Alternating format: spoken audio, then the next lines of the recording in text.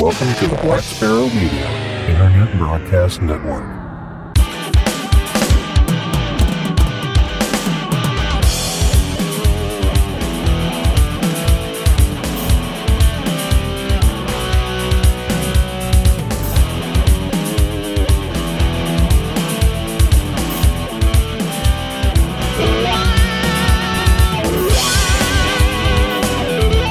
You are listening to Linux in the Ham Shack.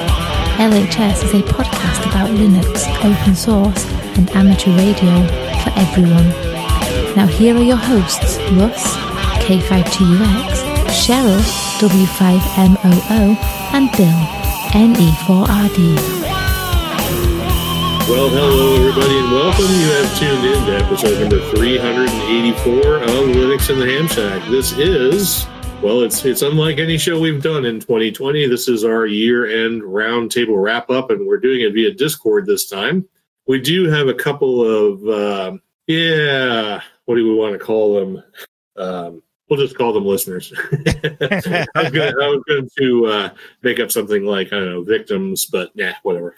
With us tonight in the Discord, and with any kind of luck, you may be watching this on YouTube, so there might be some video along with it, but if not, you'll be listening to it as the audio podcast normally.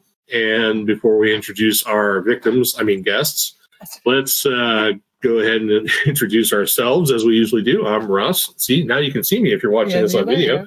K5TUX. I'm Cheryl, W5MOO. Yeah, that's Cheryl, not that guy over there. And I'm Bill, NE4RD. And for those of you who are not able to see us, we do have Don, KB2YSI. Hello. Very good, very good. And we also have longtime listener, Ted, WA0EIR. Good evening. And so they'll be jumping in or whatever when they feel it's appropriate. And we're just going to have, as we usually have, a roundtable discussion. I don't know if we're really going to talk much about 2020 per se. But don't forget about Tony. Because we got Tony, too. I was waiting for him to shut up, and I was going, what about poor Tony? Tony's just so regular, he's almost like a part of the show now. He's at least the butt of the Tony. jokes, right? You know? Yeah, that's right. Yeah, I usually am. Yeah, you thought I forgot you. No, I was just ignoring you. So go ahead and introduce yourself. I'm Tony, K4 X-Ray Sierra Sierra. All right, you had to throw in the phonetics just because I was a dick, so you can be one. Okay, fine. So anyway, I was saying that we probably will not focus too much on 2020 because really there's only been one or two topics related to 2020, and I think we're all tired of hearing about them. So we might let Bill do a little bit of steerage on here. I know he threw together a topic or two to throw out there. I know we're all kind of working on projects here and there. Tony, you've got like 65 irons in the fire. I've got a few over here. We'll probably get to all of that as we go along. But maybe we can hit up our guests here real first. And I'll start with you, Tony. And you can tell us what you've been working on. How about that? Not my antennas like I wanted to, but that's just been... I didn't say tell us about the stuff you're not working on. I said tell us about the stuff but I'm supposed to. Well, gotta be. I still haven't put the rest of the the VHF Pi hat together yet. I'm still working on that. What else? It's only been 2 months? Okay. We'll go with that. Do have an antenna to put up. It's an 11 element VHF Yagi that's sitting in the shed waiting to swap out with my FT8 VHF Yagi. Then there's the whole repeater thing we'll be waiting on here, unknown on the time frame on that. But that's enough. Okay. So we will talk about the repeaters in a bit, I think. Let's see if we can hit up the other folks in the chat first. Well, actually, I'm just going to go like clockwise around my screen, which is probably different than everybody else's. But next on my screen is Bill. So, Bill, what have you been working on? What am I working on? Nothing. No, I'm getting everything hooked up here so I can start those videos I've been promising all year. I got the capture card all hooked up. Got the Mac getting ready to be wiped from Mac OS High Sierra. and I'm going to what am I going to with that? I'm going to Fedora. I actually got it just to prove I got it hooked up. It's right there. It's sitting there running High Sierra. It's a nice crap Mac, and if you're watching the video, you see my camera changed to the Mac, and that works really well. So I hope I'll probably just do those live and then save them off as videos. So if you want to join, we'll maybe set up events on YouTube and start those events. We'll do that box, get that ham radio ready, and I'm going to try to make that the Shack computer so I can take the box that you can see behind me here is my Dell Precision laptop that's currently my Shack box, and I'm going to move that to do more containerized stuff and put it on the shelf and take the monitors away from it. So gonna do that and then get the Pis back up and going and start messing around with the 2 Pi 4s that I just have sitting on my desk doing absolutely nothing. And I got that Rig Pi too that I cobbled together with the software. I might play with that again, get that up on one of the monitors and see how well that works. Beyond that, yeah, and just trying to get the radios working. Been on FT8 like you guys have. Convinced me to get on the other night, so it's on. That's not real ham radio. Yeah, I know it's not real ham radio. But hey, people enjoy it, and I don't mind giving people cues and stuff like that, especially for people that are still trying to, get their worked all states or triple play or what have you, worked everything FT8, FT4. So 10 meter contest is this weekend, I think, right? So might get that online as well and run 10 meters this weekend. Hopefully the bands will open up. It's been kind of spotty. They always do. It's a contest. They always open up. So. Yeah, it's been spotty, but it did come up for the what was that? The CQ Worldwide or whatever that was just a few weeks ago. So hopefully enough people on there it'll spring to life and make some cues with that. But that's pretty much it here. I've seen 20 meters drop out a couple of times over the last week or so. It's really weird to see that. Usually you can always count on 20 meters being open to pretty much everywhere, but not always. I don't know. Did that CME happen or is that still upcoming or what's the... It's ongoing right now. Got here. Yep. Okay. Well, right it just in time for the 10 meter contest. Well, hopefully it'll be at the bottom edge of the curve then. So, right. Well, before we get to me, Don jumped in right in the middle up at the top of my screen. So what do you got going on, Don? You working on anything ham radio related? Currently, currently I've got the HF rig running for HamSci. They're doing, they're prepping for the Southern Hemisphere eclipse that's coming up. It was like next week.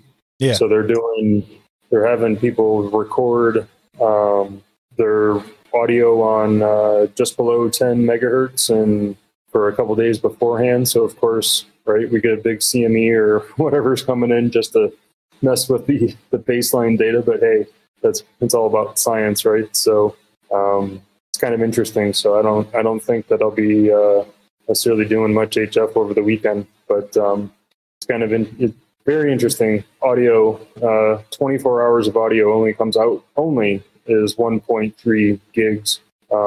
Right. Today we think that's just a rounding error than it is anything that anybody really cares about. But it's kind of funny to do that. And fun fact: WAV files have a maximum size of 4 gigs. So I've already learned that from this experiment, and I'm not even the one that's like looking at any of the data. That's a byte limit, right? 4 gigs. Yeah, it's what'd she say? There was a 32 bit something or other in there. Yeah.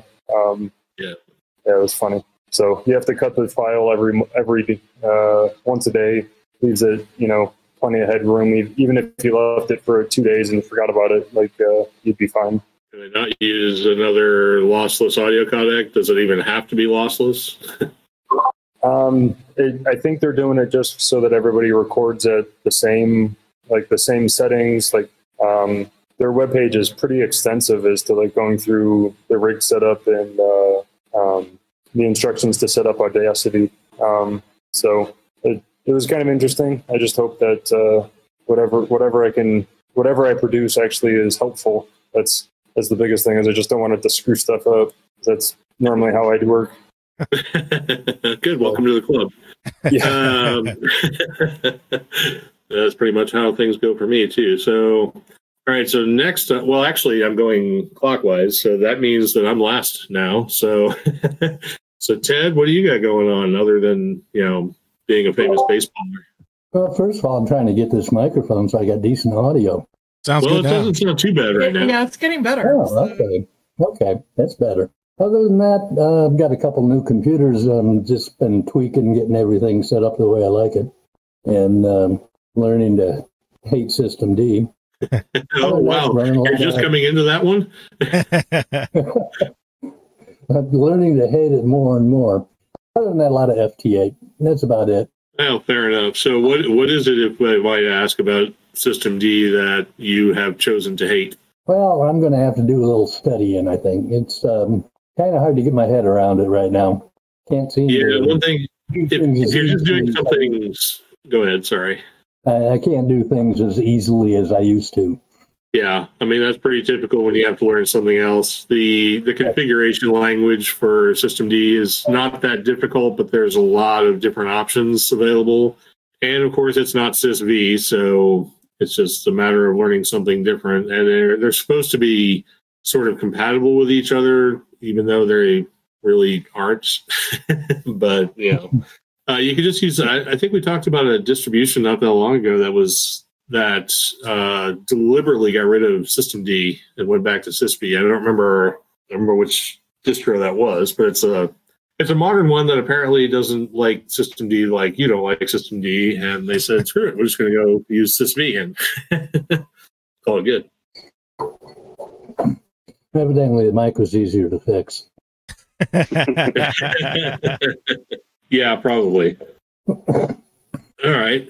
Well, let's see. What do I have going on? I have nothing going on. Well, I have a Yaesu radio that's dead in the water, going back to Yaesu so they can sit on it for 7 days before they even look at it. Try 7 weeks. Well, they said it's a 7-day quarantine. I don't know. It's just what they do. I honestly think it's because they don't feel like working. But it is the holidays. We're also in the holiday season, which means your 7 days will turn into Christmas. This way predated the holiday season. This whole... No, I understand that. But what I'm saying is, once they get it and the 7 days passes, it will be Christmas. So then they will be closed for Christmas and then New Year's. So maybe by my birthday in mid-January, you might have some information. Maybe so. But, I don't know, like Tony, we both applied for the DR1X repeaters that they were selling off cheap because they're refurbs and they apparently have a warehouse full of them. So I'll be getting one of those here hopefully before too long, probably around Charles' birthday again, the way things are working out. I've been working a lot of FT8 because it's really easy for me to do since I work at home and my shack computer is right next to me. I can be pretty much half automated FT8 while I work, so it's really easy to do. Playing around with my IC7100, which is nice, trying to figure out why there's a certain repeater in the local area that can't hear me no matter what I do, and yet everyone else hears me just fine. So PL tone. No, it's not PL tone. I have the right PL tone, and I'm keying up the repeater. They say they can't, or what I keep getting is not hearing anything, but I'm clearly keying up the repeater. So either somebody's like gaslighting me or I don't know. But I'm pretty sure there's nothing wrong with my IC7100. At least I sure hope not. Other than that, not really much going on. Oh, except for the learning the bass guitar thing. So I don't know if I want to talk about that. I mean, I've literally been playing the bass guitar for 4 hours, and I feel like I have made some progress. So I've made progress. I recognize some of the songs you're playing. You should have recognized all of those songs.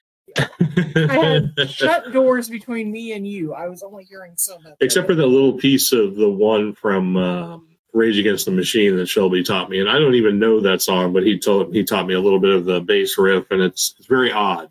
But it's Rage Against the Machine. It is Rage Against the Machine, so take that for what it's worth. But anyway, yeah. So But he only taught me three basic riffs before I left, and I can play 8 riffs now and one complete song. So when I show up for my next lesson, hopefully he'll be I'm sure he moderately will be impressed. Yeah, because the original thing was, we don't think he's going to practice.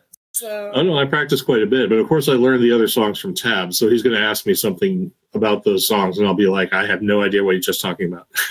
So I told him I wasn't going to do tabs because I wanted to learn the theory and everything. And I will learn the theory, but I just wanted to get something under my belt. So, so that's what I got going on.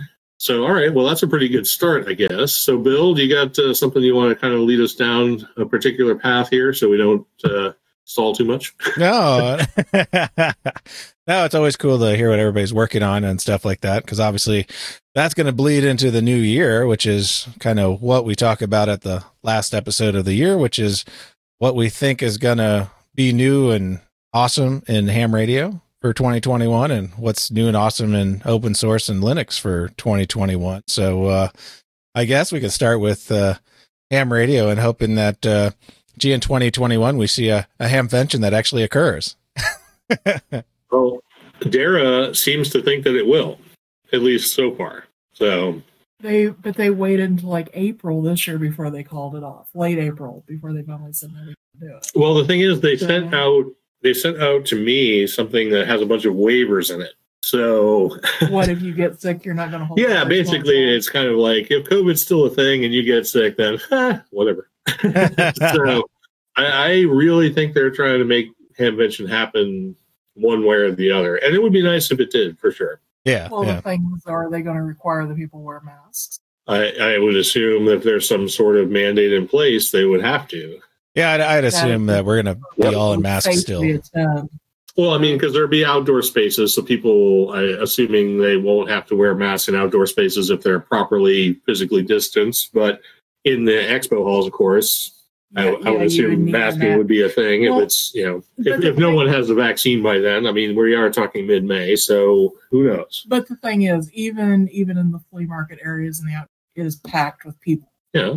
So you're going to need a mask no matter where you go, because people are going to be inside your personal space there.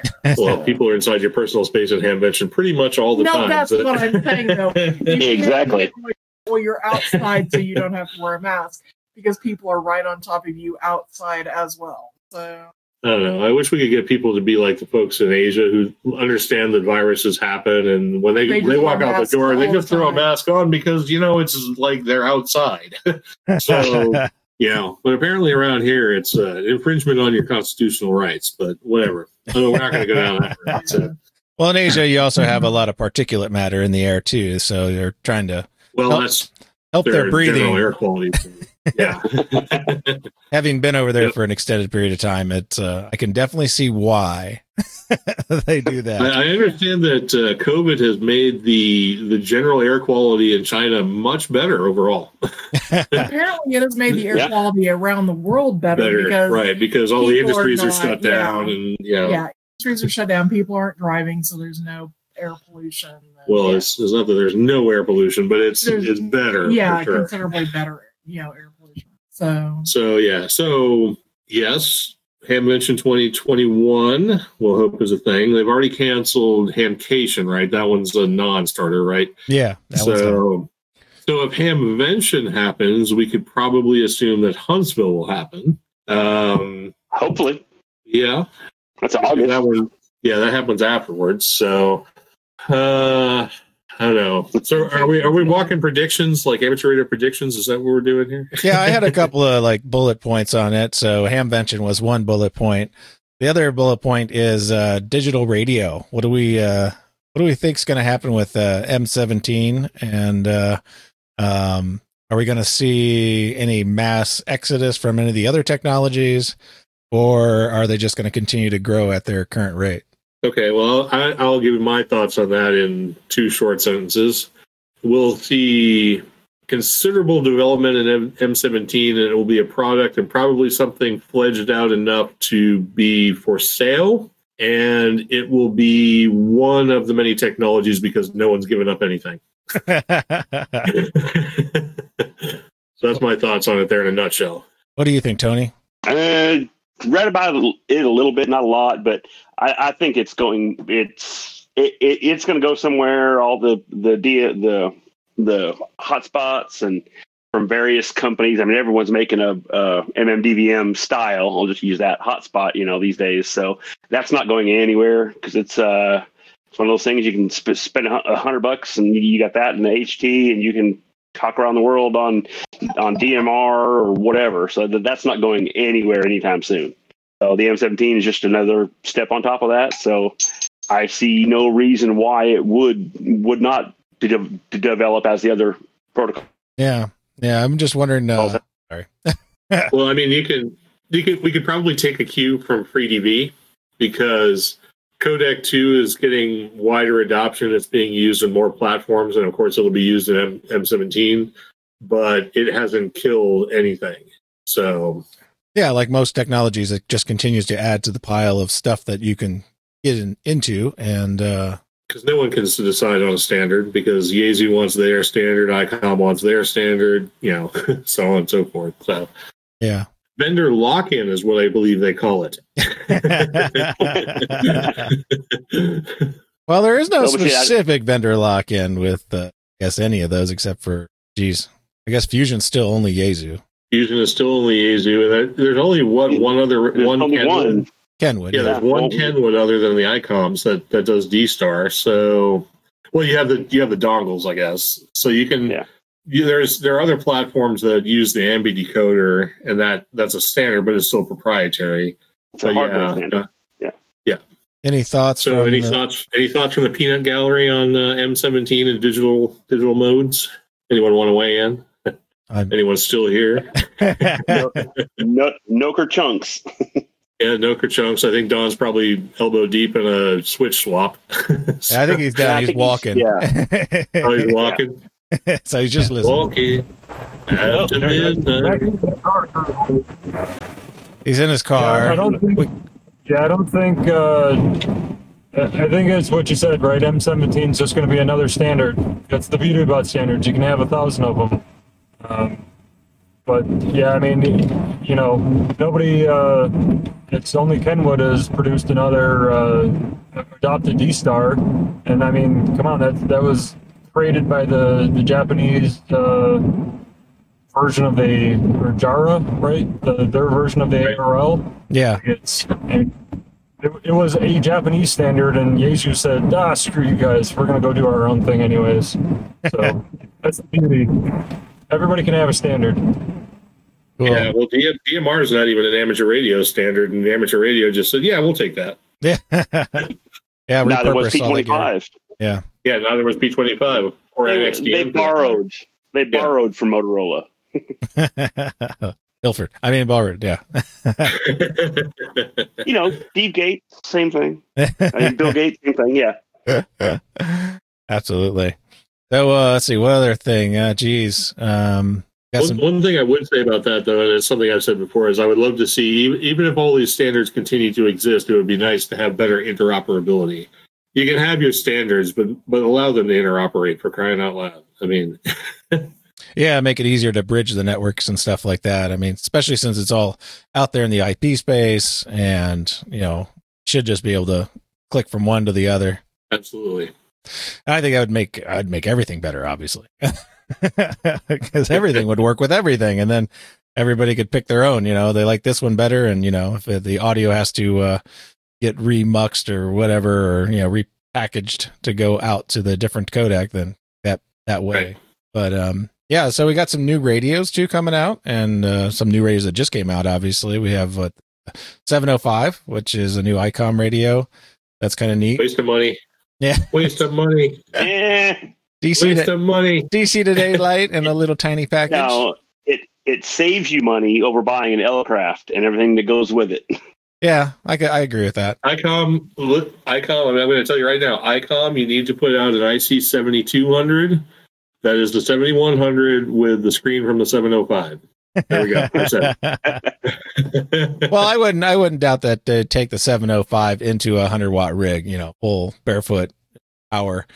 It's got to be like the next natural progression, maybe like a snap-on addition to it or something like that you could plug in like an amplifier or something.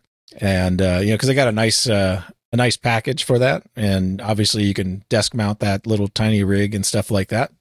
And people obviously, with the KX3 and the KX2, they are people using those as base stations with amplifiers. So it's not unheard of. We just need an amplifier that does all the bands that it's got. So you could still split it and then run 2 amps, but is the 705 160 to 70 centimeter? Correct. Yes. So yeah, you could with split no it tuner. out. No tuner. Yeah. No tuner, right? Well, the 7100 doesn't have a tuner either. So yeah. Well, they want to sell the accessories, so. Well, of course they do. Yeah. Upselling, vendor lock-in, upselling. We're gonna have a marketing talk. Yeah, and I see Yezu's got a. Go ahead. As if they had put a duplexer in that thing, like the satellite guys would have bought them up like hotcakes, but I don't know, they didn't.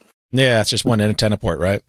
Yeah. Well, I mean, even like the Kenwood D72, I mean, it's just an FM handy talkie, but that's full dual for the most part. I didn't like the operation of it, but you can operate it full duplex. But yeah, like it's what I don't know. There's so few 2 meter, 70 centimeter all band radios out there, especially small ones. It's at this point it's pretty much the 705 and the 818. That's pretty much it. Yeah, and I mean arguably the 7100 is kind of tiny too. So small but heavy. That's what I use for satellites. It's a beast. She's heavy. It is, yeah. Form factor is pretty good, but it is heavy. Yeah, we have let's see, another new rig coming out is there's a Yaesu FT 10D or something like that coming out. Their new, slightly smaller version of their SDR driven rig, like the FT 100DX or whatever that one is. Slightly cheaper, but still very expensive for an HF 6 meter only rig. I think it's coming out at like $1,800 or something like that. So we'll see how that one does. Lots of new little rigs in the QRP space. Saw the QCX Mini just came out. That one's making the rounds. So people still interested in QRP stuff. So that's kind of interesting. That'll probably continue to grow into 2021. We'll probably see another ballooning of QRP work. Yay! Just in time for the sunspot cycle to slowly swing up and make those QRP rigs shine. It's on the way up. I've been watching one of the other YouTubes I watch is Tam with the Scope, the space weather woman. Yeah. Pretty interesting. Watch her a lot. So it's definitely on the upswing. That's where those, I guess it was a coronal mass ejection and a solar storm that came like back to back. I forget which one was supposed to hit first, like yesterday. But so that's why it's noisy. But after that, it should get better. Yeah, well, with the aurora coming so far south too, it should be some auroral propagation. Propagation on on 6 meters and 10 meters and stuff like that. That's always kind of fun to work too, because you hear that nice fluttery sound. It doesn't work well for FT8 and stuff like that, I'm assuming, but CW and voice, you can definitely work some contacts with that and take advantage of that kind of propagation. You just basically point your antennas north and you get some really weird propagation going on. I'll just throw this. I was drinking this here, but I'm about to change it up. So okay, we talked about this before. So not on the show though. We haven't mentioned on the show what everybody's drinking. So you started off there with what, Russ? That's a Jack Daniel's single barrel proof, which is probably one of the few Jack Daniels that I actually drink. This is bottled at 137. No, mine's 64.95. So 130. 129.9. Yeah. So 129.9 proof. I mean, so that's up there in the stratosphere, ionosphere, troposphere. So one of those, we'll call it D layer. What are you drinking, Cheryl? Rum and Coke. Yeah, you had a little bit of rum, a little bit of vanilla rum, and some Coke. So there you go. Tony, you're on the larceny, right? Yeah, larceny, small batch. Just the regular larceny? Regular old larceny. Yep. Yummy. I'm just doing some red wine. Seamy red wine. whatever the Costco had on sale, something like that. I don't know. I'm gonna open my batch. I think this is batch 12. I'm gonna open this here. I think this is batch 12 of Stag Junior, and it's, as you can see, it is unopened. So I'm gonna open this right now. Sweet. Don or Ted, you guys drinking anything you want to share? Don drinking, right? No, I'm getting some water and I'm going to bed. I've got to be back in the office at 4 Ugh. for more maintenance. So, yeah, I did that on Monday. I had to be there at 3:30. Yeah. ugh. So I'm going to see you guys. Have a great night. Hi, Don. Talk to Take you care. tomorrow. We done. Ted, you drinking anything with that microphone over there? See you, Don. Late. It's a delay of the internet, right? Yeah, big old snifter of somebody's VSOP. There you go. Oh, a little brandy. There you go. Ooh, nice pop, too. Yeah. I'm getting ready to bust out a bottle of wine. There you go. Get the wine. It'd be a bunch of winos here. Yeah, so I haven't had the batch 12 of this. I've had the batch 11, but this is batch 12. This one's even higher proof than the Jack. It's 132.3. Wow. So let's enjoy a little pour of that. And if it doesn't taste good, you can always use it as a parts cleaner. Well, my last bottle of Stag Junior was one of my favorite bottles ever. So let's see how this one is. If he doesn't like stuff, I typically steal it for cooking with or to drink myself. I tell you what, the nose is 132 proof caramel. Caramel and booze.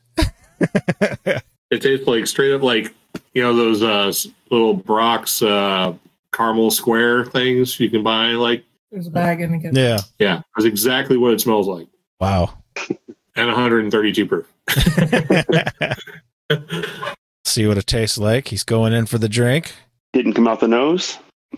A little bit of rye in there, but it's like rye. It's like a licoricey caramel. It's really good. Licorice really good. caramel. Yep. I don't smell licorice. No, I didn't smell it either until I tasted it. But there's definitely rye in there, so it's got that little licorice, a little caramel, well, a lot of caramel.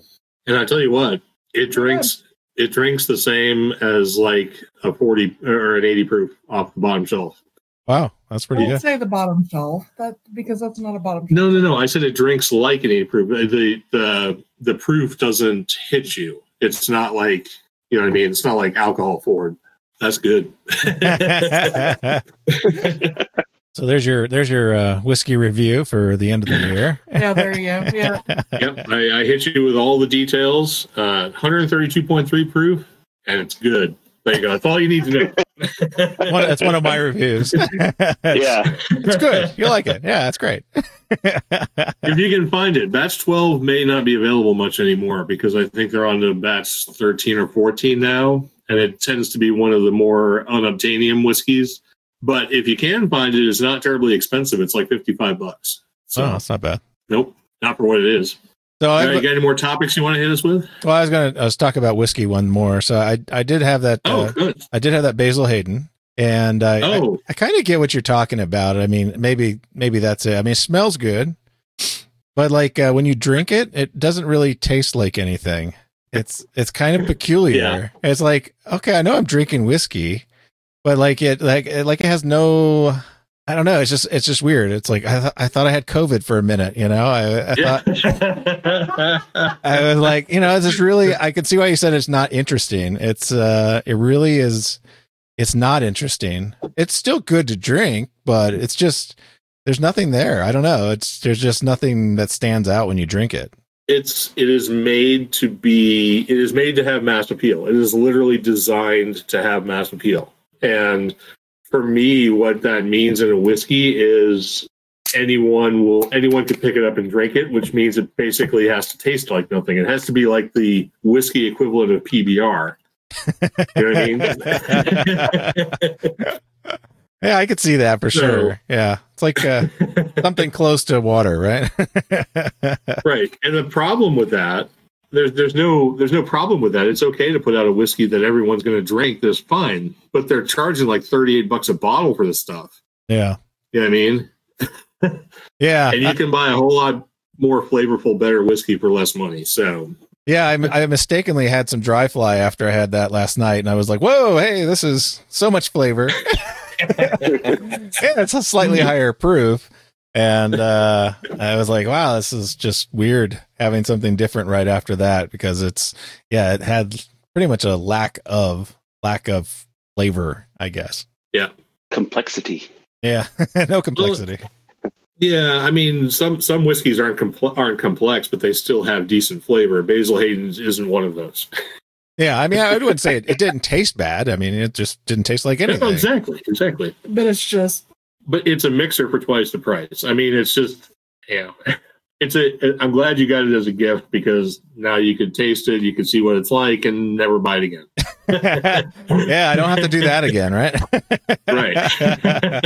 But I have a friend that swears by it, and he says, "Oh, Basil Hayden, it's the greatest stuff." And I'm like, okay, whatever. It's not what I hear, but I'll try it. Remember Sterling? Sterling said it was his favorite. Yeah, that's right. His favorite as well. That's funny. Yeah. Well, there you go. Yep. So, I mean, there's a place for everything. There are obviously quite a few Basil Hayden drinkers out there. I'm not one of them, and obviously, Bill, you're not going to be one of them either. But No, I mean, I wouldn't turn my nose away from it if it was given to me for free. Exactly. I'll drink some pretty bad stuff for that. So Cheryl has her bottle of wine, so she can talk about her wine now. Yeah, what do you got? I have a bottle of Moscato de Missouri from Joller Creek Winery in Weston. Well, no, not Weston. Get it right up there close. There you go. Oh, nice. Yeah. That's a little muskrat right there on the label. And it's a Moscato. Yeah. So it's like, what is it, like a fizzy white wine or something? No, this is not a sparkling Moscato. Yeah. It's just a regular one. So it's sweet.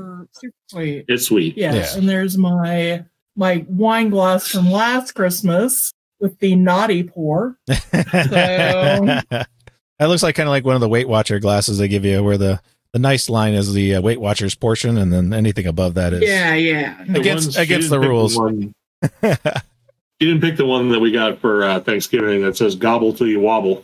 Yeah. I thought I would get the Christmas one. So, but no, this was the winery that we have a membership to. $35 a month. We get, for that $35, we get 2 bottles of wine, which are normally $19-ish a piece.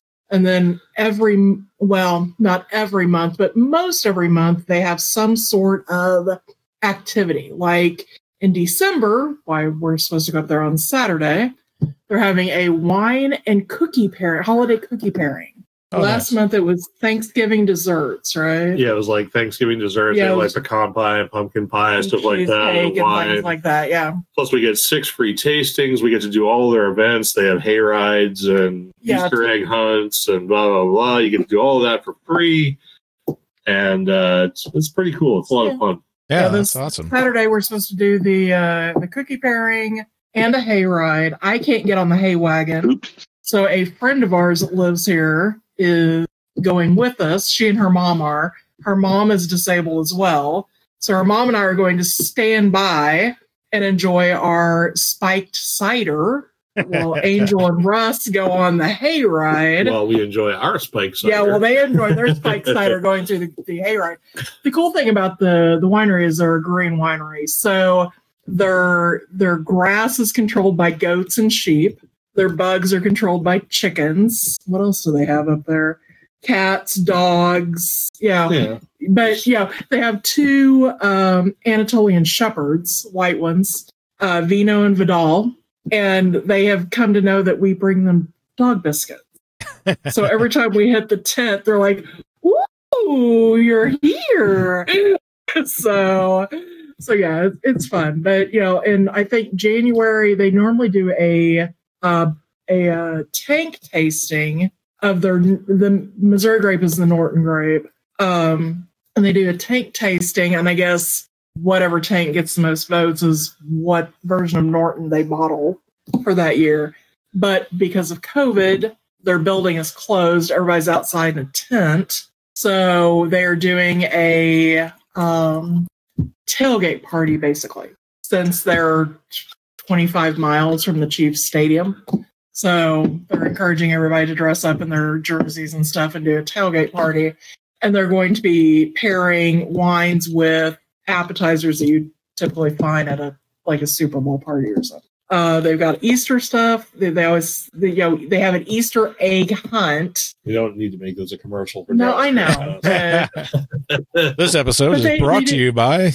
Yeah, exactly. Winery. But it's a cool winery the way they do everything. It is very cool. And they also the original owners had a big house there on the property because they had house, winery, vineyards, the whole deal. And then they sold the winery and left. So the people who moved in and bought the winery don't live in the house. It's a Verbo. Oh, okay. So you can actually rent the house and stay at the winery and everything. It's pretty cool. That is kind of cool. Their building is accessible, but now their tents are set up now are not. But they have gone truly out of their way to make it accessible for me. They're like, no. Drive through the vineyard to get to the tent. We don't care. We're like, all right, whatever. So, and I can assure you, they're not going to watch this unless you point it out to them. So no, I'm not. But I'm just saying that they've gone out of their way to make it, working for me. They have. So, because they'll tell Russ, oh yeah, drive around the building and go park, up in the vineyard, and the tent is right there. So yeah, it's definitely a cool winery. So there's several other wineries in the area, and there's one in an old school building, out of the 40s or 50s. Now they do have a whiskey bar in there. They have a really nice whiskey bar, and their pours are half as much as anyone else. That's my favorite kind of whiskey bar. Russ got a major education a couple of weeks ago when we went to Tulsa, because one of the Irish restaurants we like to eat at, he was like, bring me your menu and let me see if there's any Irish whiskey or any whiskey at all that you guys have that I haven't tried yet. And they brought it out. A 1 ounce pour on something was $58 or something. Oh, they had higher ones. Oh yeah, and he was like, no, the whole bottle was $75. No. I was like, just get it. He's like, no. So, you won't enjoy it that much. They wanted 10 or $12 or something for a pour of monkey shoulder, which is a widely available blended Scotch. It costs $32 for a bottle.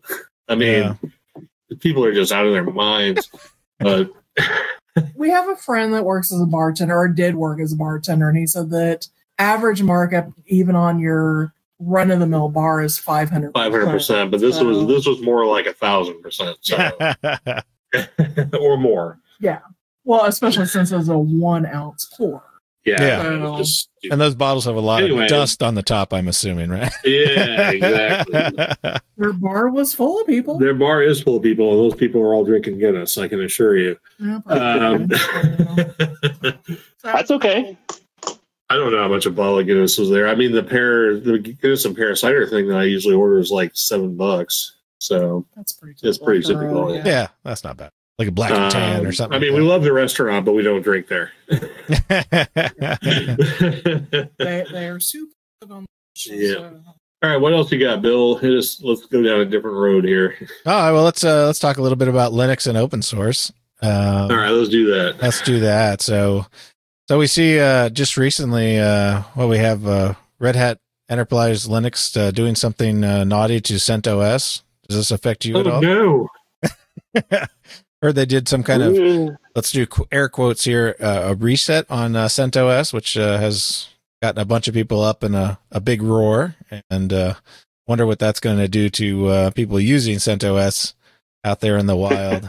Funny you bring that up. What does that mean? I have not seen. Yeah, I was wondering what this meant. So sounds like Tony has something on that. Tony, what do you got? Okay, go for it. Yeah.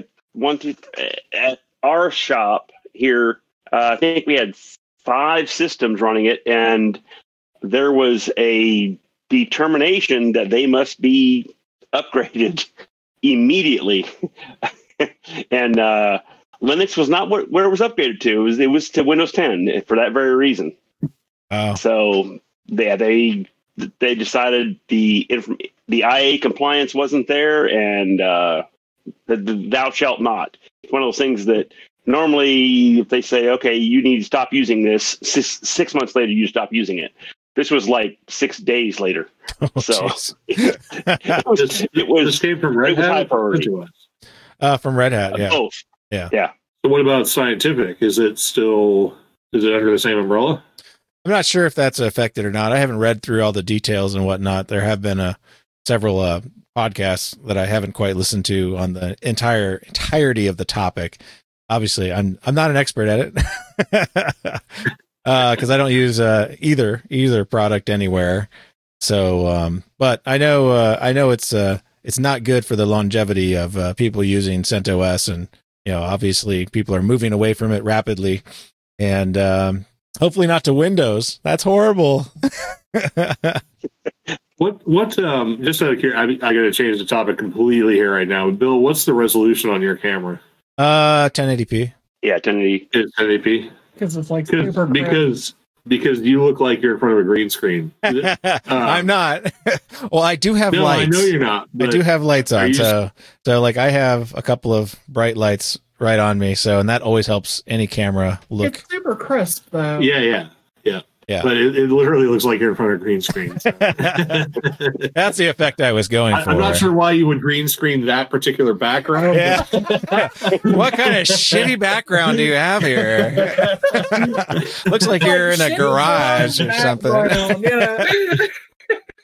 No, it's amazing what lights can do. It's really amazing what lighting can do.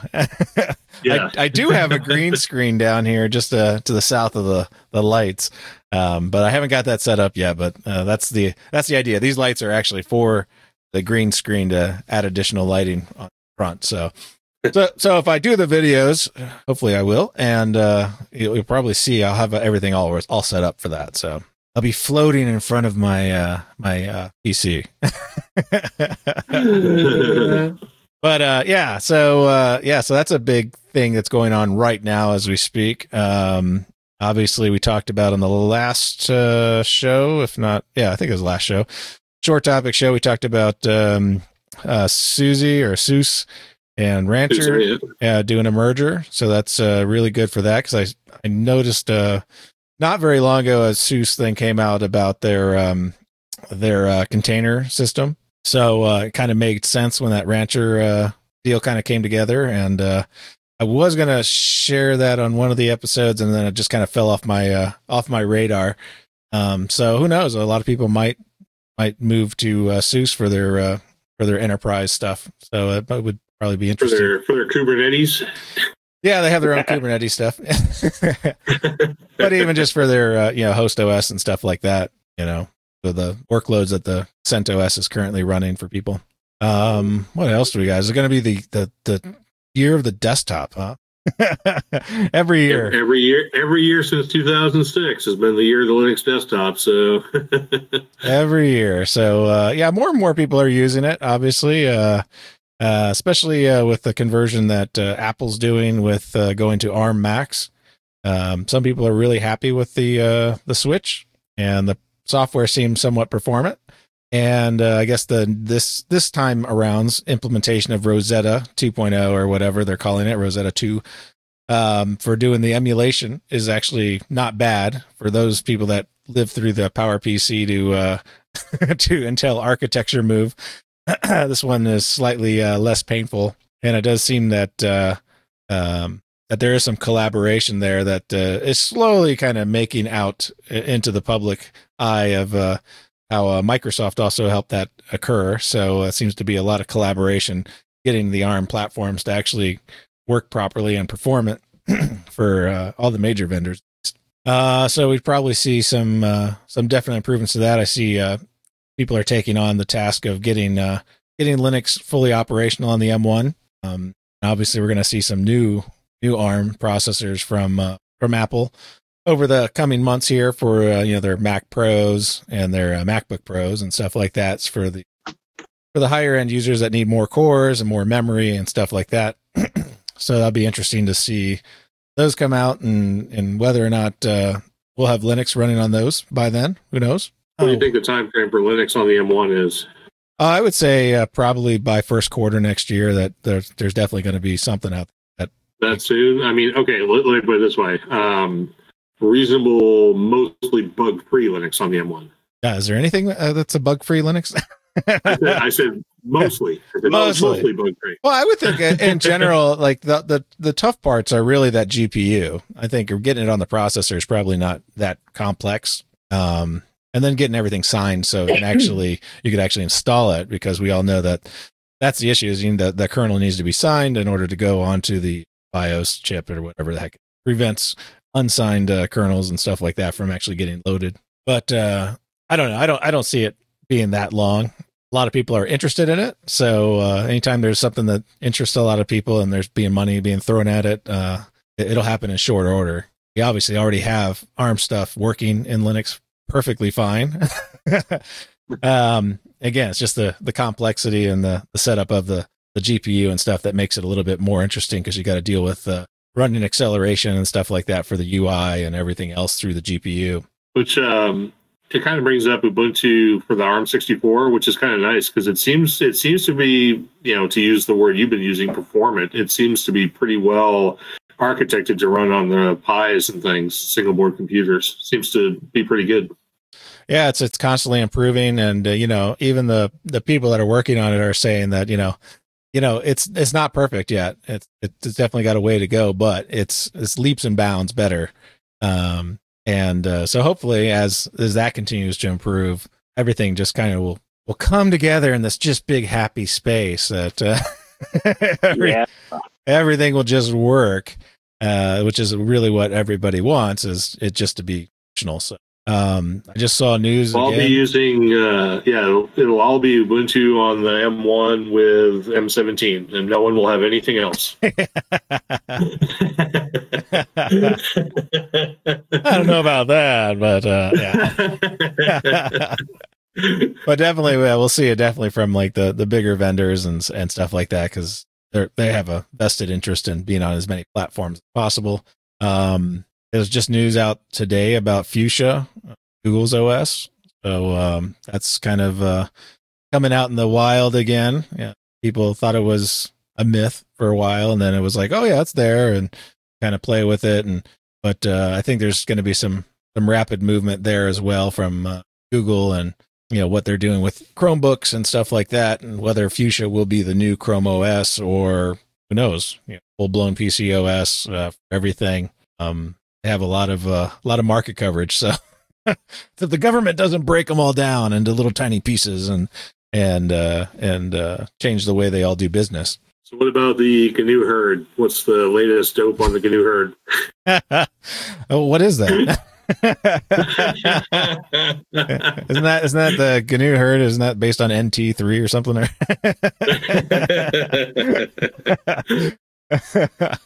Yeah, I have no idea. That's the thing. No one has any idea. There's only one person who knows anything about GNU herd. So yeah, and he's not talking. I think the time has left that one behind. I think you may be right. So what else we got for? Let's talk about application space. OBS Studio. Hey, this thing is getting awesome. Unless you do fancy audio stuff, and you have to play around with it to get it working the way you want it to.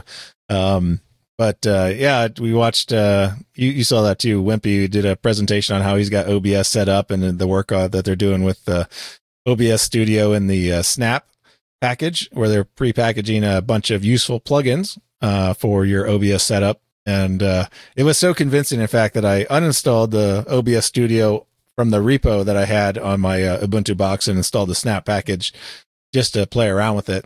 And I mean, you can definitely install it from the repo and not deal with snaps, and then download all the plugins and get those all installed. But it is nice that they're packaging kind of like a ready to go solution out of the box in that Snap. So regardless, I'm still not sold on Snap's Flatpak Snap. It is yet.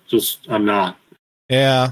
They seem bulky to me, and not very CPU friendly. I haven't really noticed that. I've been using snaps for quite a while now on both Fedora and on Ubuntu, and I haven't really noticed any oddities or weird issues, beyond the occasional just GUI look and feel not quite being exactly the same. But that has drastically improved over the past year for sure.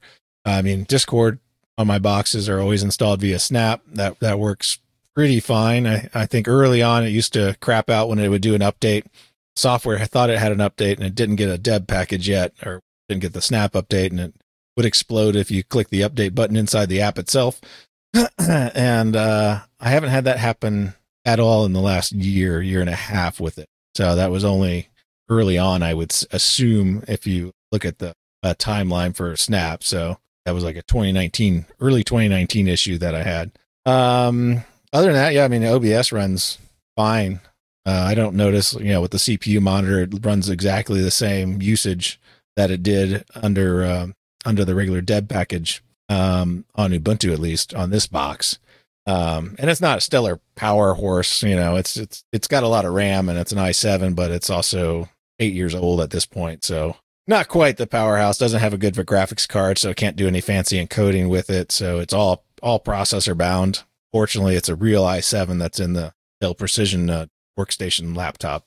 So it can. Yeah, I'm still working with my Core 2 Duos, and I think that's probably where the performance is. So. Well, yeah, it can't be on a 12 or 15-year-old box and expect it to be perfect. You got other issues there. You probably can't even load certain web pages because it's got so much crap on it. or dare I say, grid tracker.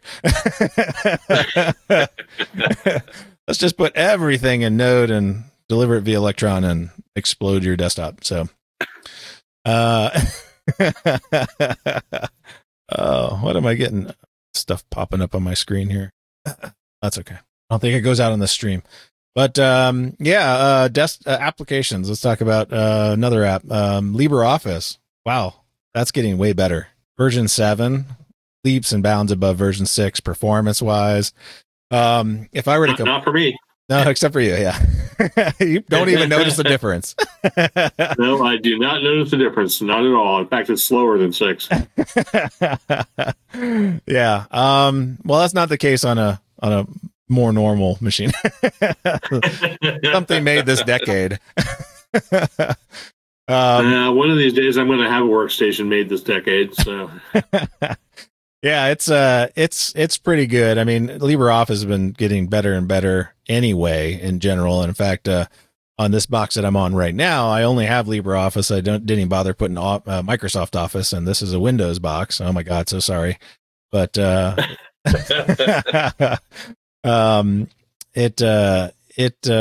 runs really well, and it even runs stuff with macro enabled spreadsheets, which, me dealing with a lot of stuff in the laboratory business and stuff like that.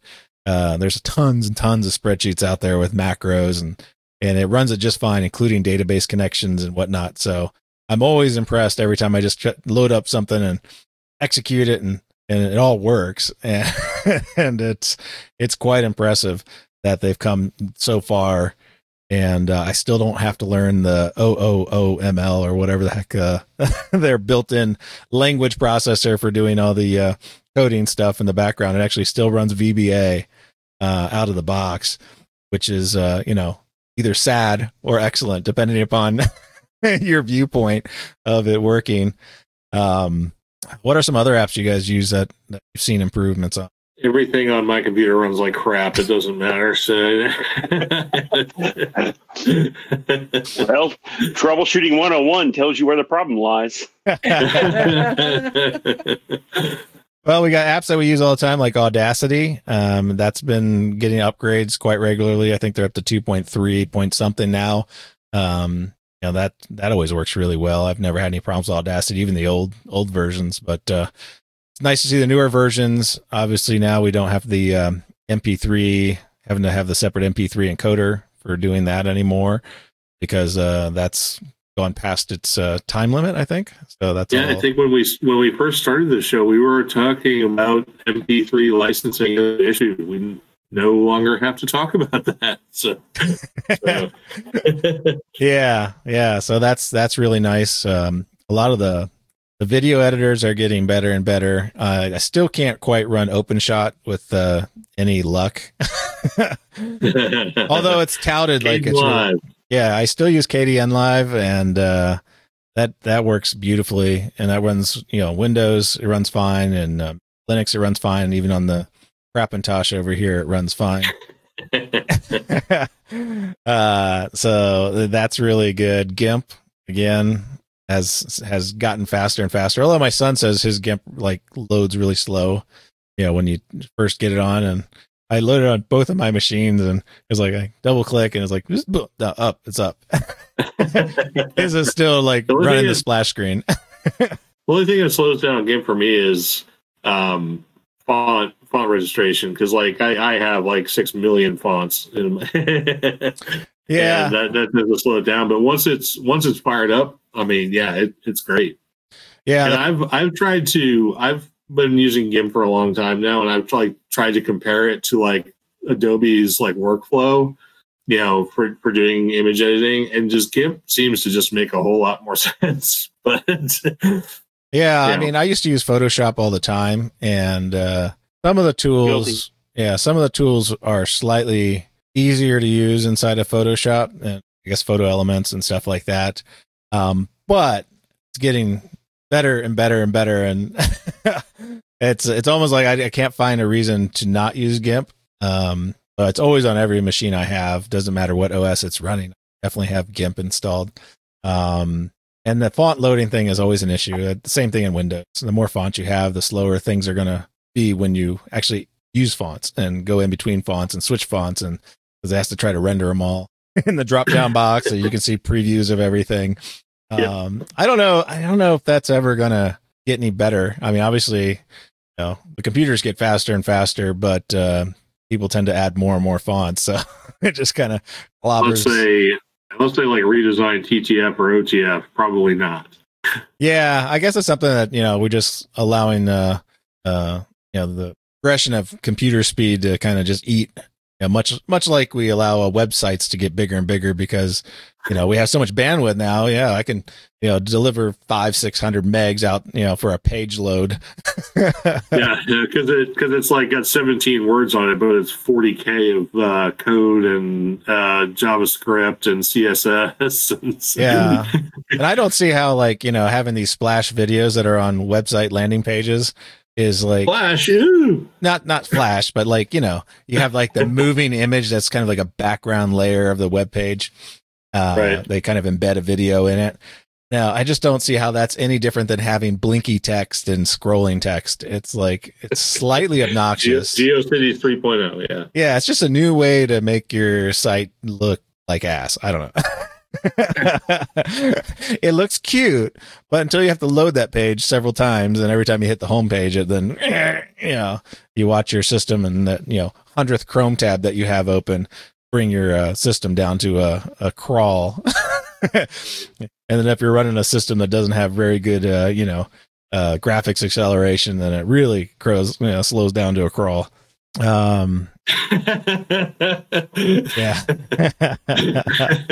Yeah, your system. Yeah, exactly. It's already at a crawl. You can't even open up a console without it taking an hour or so, right? I'm using NVIDIA drivers that are so legacy. Even NVIDIA is like, what the hell are you running? What? We don't even have that one anymore. What the hell is that? We haven't seen that in 20 years. Yeah, it's a 940MX. What the hell is that? I was running FX 5200s for the longest time. Oh, geez. Yeah. Yep. I still have FX 5200s in a couple of machines here because they were the first machines I had that had S-Video connector in them, and I still use that. S-Video. Yeah.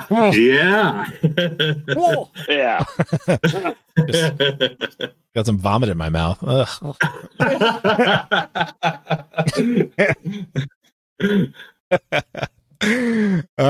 Photo editing. What else we got with photo editing? Darktable.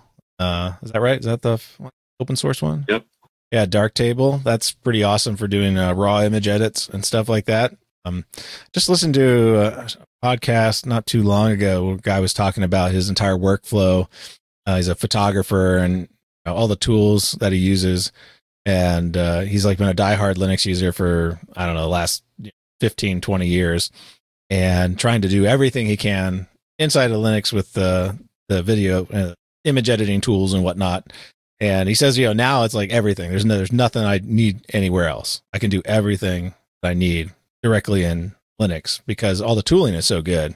And I have to agree. I mean, all the stuff I've messed with, and I only do raw edits once in a while. Yeah, it's just amazing what is available. And obviously it's just, the stuff's going to continue to improve, and more people using it, more feedback. Obviously you're going to get more and more performance and more and more features. So, cool. Gosh, distro news, any distro news?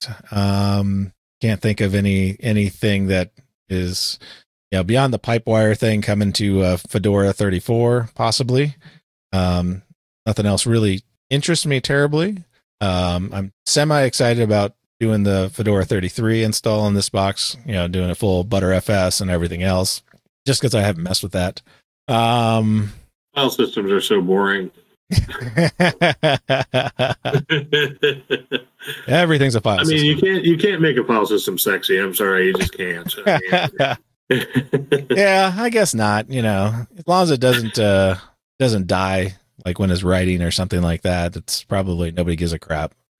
Well, I know people are like big hot on XFS and everything for the snapshotting and duplication and dedupe and replication and all that kind of stuff. And yeah, that's kind of your bag. It's a great thing, but again, still not sexy. Yeah. Now we have file systems. We have ZFS as well as now. Sorry, did I say XFS? I meant ZFS. Sorry. Yeah. I've used XFS before. I've had much whiskey. More 130 proof, right? and yeah, she's feeding me wine now too. So Feeding you wine. You're feeding me. Yeah, that's not a good mix, right? Wine and liquor. We mix booze around here all the time. Because I can never remember the liquor before beer before liquor. I can't remember which one is the way that's supposed to go. So we never drink beer, so there you go. Well, yeah. It's very. Yeah, I know with beer it's like have no fear or something. I can't remember. What is it? Is it liquor before beer? Beer before liquor, never sicker. There you go. Beer before liquor, never sicker. Okay. Yeah. As long as you finish the night with like a liter of water, you're probably okay. Yeah, which I always do. I always drink a ton of water. So, yeah, pro tip, drink water. Drink water, especially at the end. Especially at the end, yes. The thing is, I've had at the point where you feel like you can't drink anything else, that's when you need the water. I've had people go with terrible hangovers, so drink some water. Oh no, I can't do that. Yeah, well, you would wake up with a hangover if you drink some water. Yeah, the worst case with drinking water at the end is that you'll probably have to get up and pee in the middle of the night a couple times. As long as you don't pee on the coffee table or the closet, you're good. Or in the bed. Yeah, don't pee in the bed. Yeah, don't do that. No peeing in the bed. So I guess that's all the topics that I had listed as semi relevant to the end of your podcast. Can you guys think of anything off the top of your head? No, I think we've gone quite enough as far as time and everything. I think I would just throw it out there and see if anyone has any predictions about anything they want to make for 2021, whether it be, technology related, amateur radio related, politics related. It doesn't matter. If you got some prediction you want to make about the year 2021, let's hear it. You're up, Tony. Yeah, 2021. Wow, that's you're going to obviously say that it's not going to be like 2020 was. It's not humanly possible or whatever. Let's just hope it's not worse. That would depend on your definition of worse. Well, fair enough. Here's something. You've been following SpaceX a lot. Give us a prediction about SpaceX. First prediction, their stock's going to double before April of next year. Second, they're going to probably go orbital before April of next year. Okay. Third, they're probably going to crash at least twice more. There's definitely some crash and burns in there, some RUDs, right? yes. Right, rapid unattended disassembly.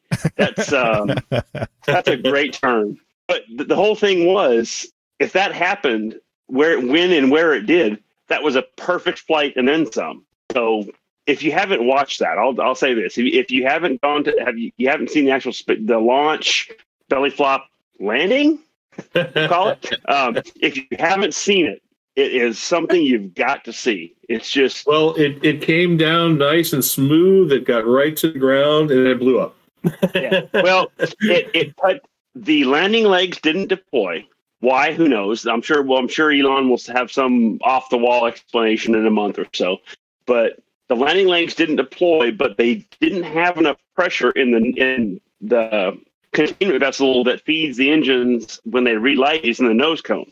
So it's way up top, and they didn't have enough pressure in it. That's why you saw the green flames and the bad mixture. So that's why they didn't have the thrust to stop it from falling and then touch down.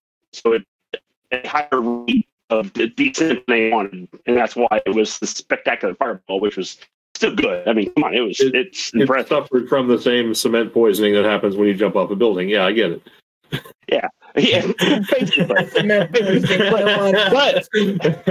but the fact that you flew 150 meters tall, 9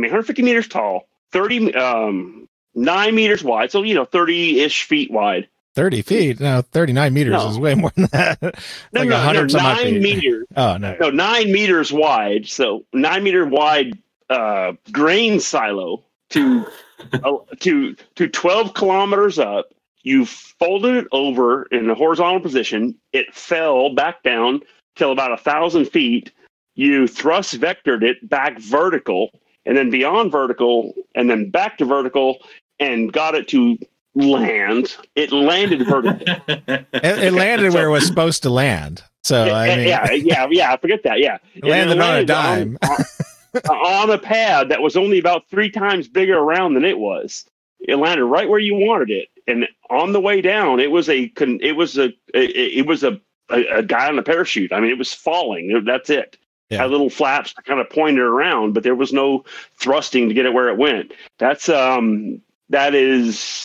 impressive, and it's definitely impressive. And except for the fireball, it all went well. So, but if it wasn't for the fireball, it wouldn't be as good. That's the whole thing. The fireball didn't matter. Yeah, it added a little excitement to it. That thing was not going to fly again ever. And if it didn't blow up, people would have been, oh, damn. What a bummer. Exactly. Yeah. It's like the 6-car pileup and the green flag lap. Yep, I know. Yeah, exactly. All right. Well, any other predictions you want to make, or?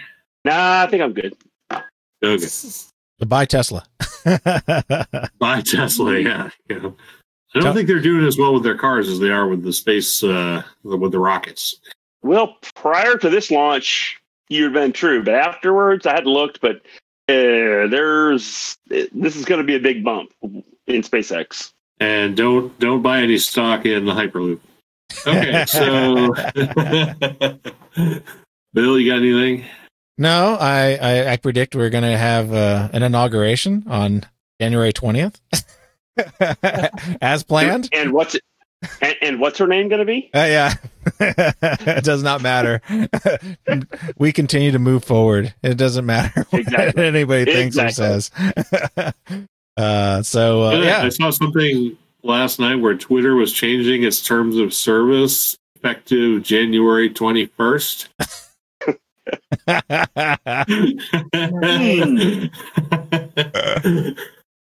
Yeah, we'll see. Yeah. Yeah, none of the big players in social media want to change anything. They have enough pain and suffering for what they do now, and if they get broken up and taken apart like some folks in the Congress want to do, then they got other problems. Let's see, what else are we gonna see? 2021 random thing. Yeah, we're gonna be wearing masks for a while. I would say probably at least till the end of the year. Yeah, I agree with that. I do not see that going away. So yeah, there'll be a lot of businesses that are not going to be open next year. Unfortunately. Hopefully there'll be some new ones that come in their place that can survive. So that's all I can hope for. I don't have anything specific. I'm just going to predict that 2021 will have a hamvention of some form. Even if it's virtual? I don't think it's going to be virtual. I think if there's a hamvention, it will be an event, and I think there will be one. It may not take the form that we think it will, but I think there will be one. We have, and I didn't bother to bring this up till just now because I was thinking about it, then I stopped thinking about it, now I'm thinking about it again. Apparently, we will be part of the next QSO Today virtual expo.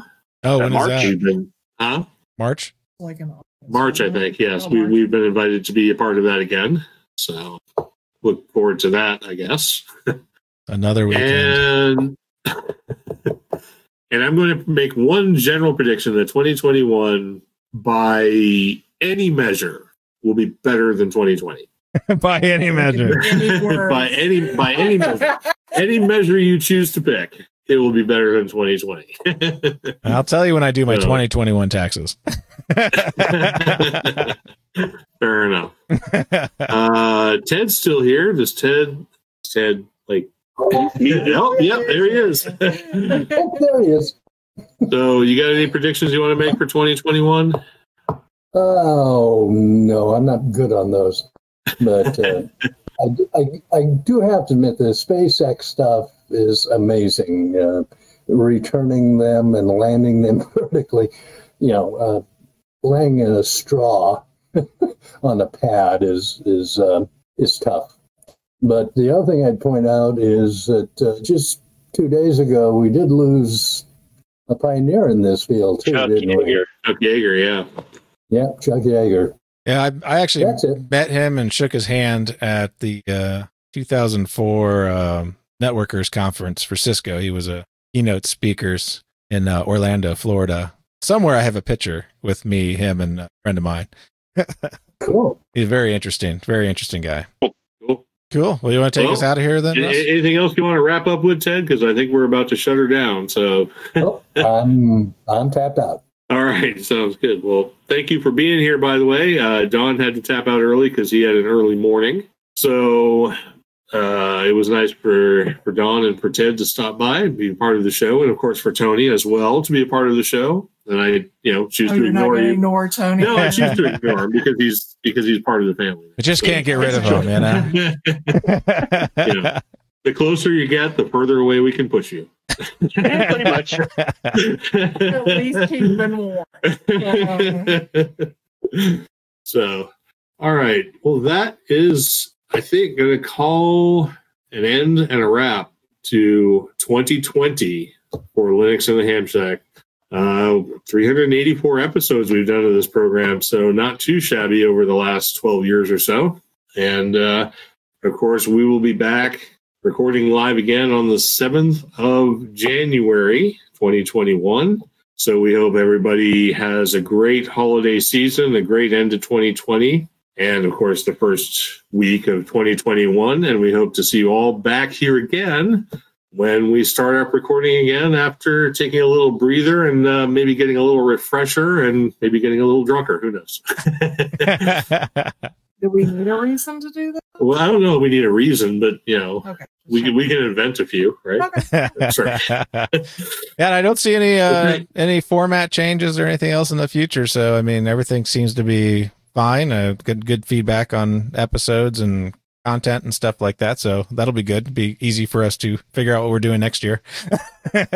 Yep, I don't think there'll be many changes. I mean, if anyone has any comments they want to make about the format or about the show or anything like that, of course, they're always welcomed. And we've got a month to kind of play around and see if there's anything that needs to be changed. But if nothing comes up, then we'll be returning sort of just the way we left, and we'll be doing that in early January. I hope to see you then. So with that, we'll go, for Ted, who's here, and Don earlier, and Tony, we'll go ahead and wrap this up and say this has been episode number 384, our 2020 year-end roundtable wrap-up of Linux in the Ham Shack. Thanks, everybody, for being here, and we hope to see you next year. I'm Russ, K5TUX. I'm Cheryl, W5MOO. And I'm Bill, NE4RD 73.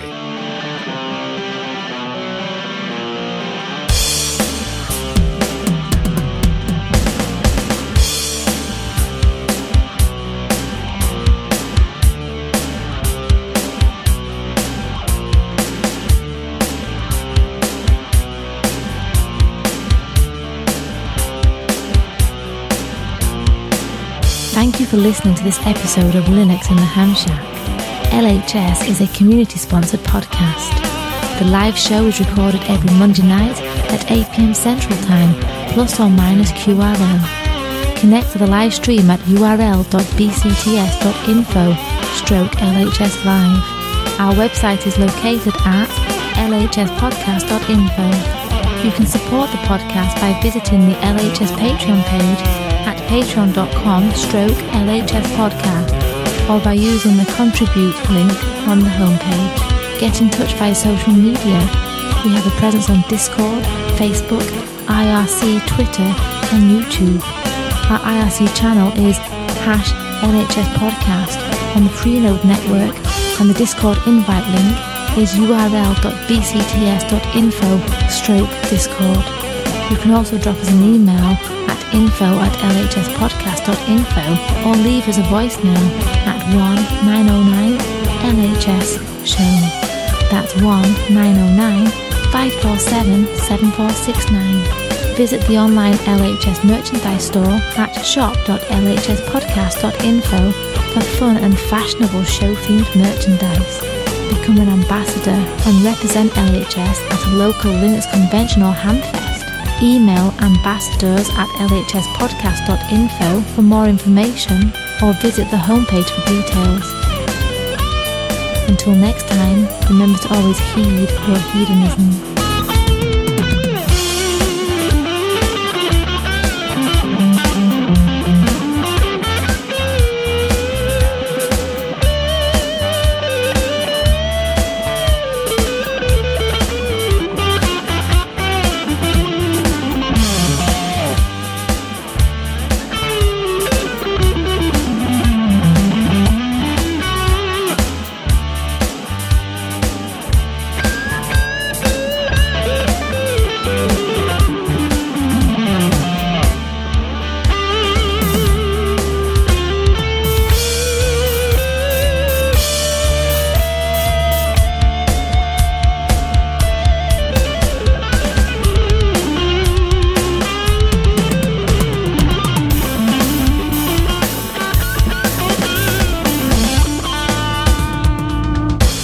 Linux in the Ham Shack and the Linux in the Ham Shack logo are released under a Creative Commons Attribution Non-Commercial No Derivatives 4.0 International License.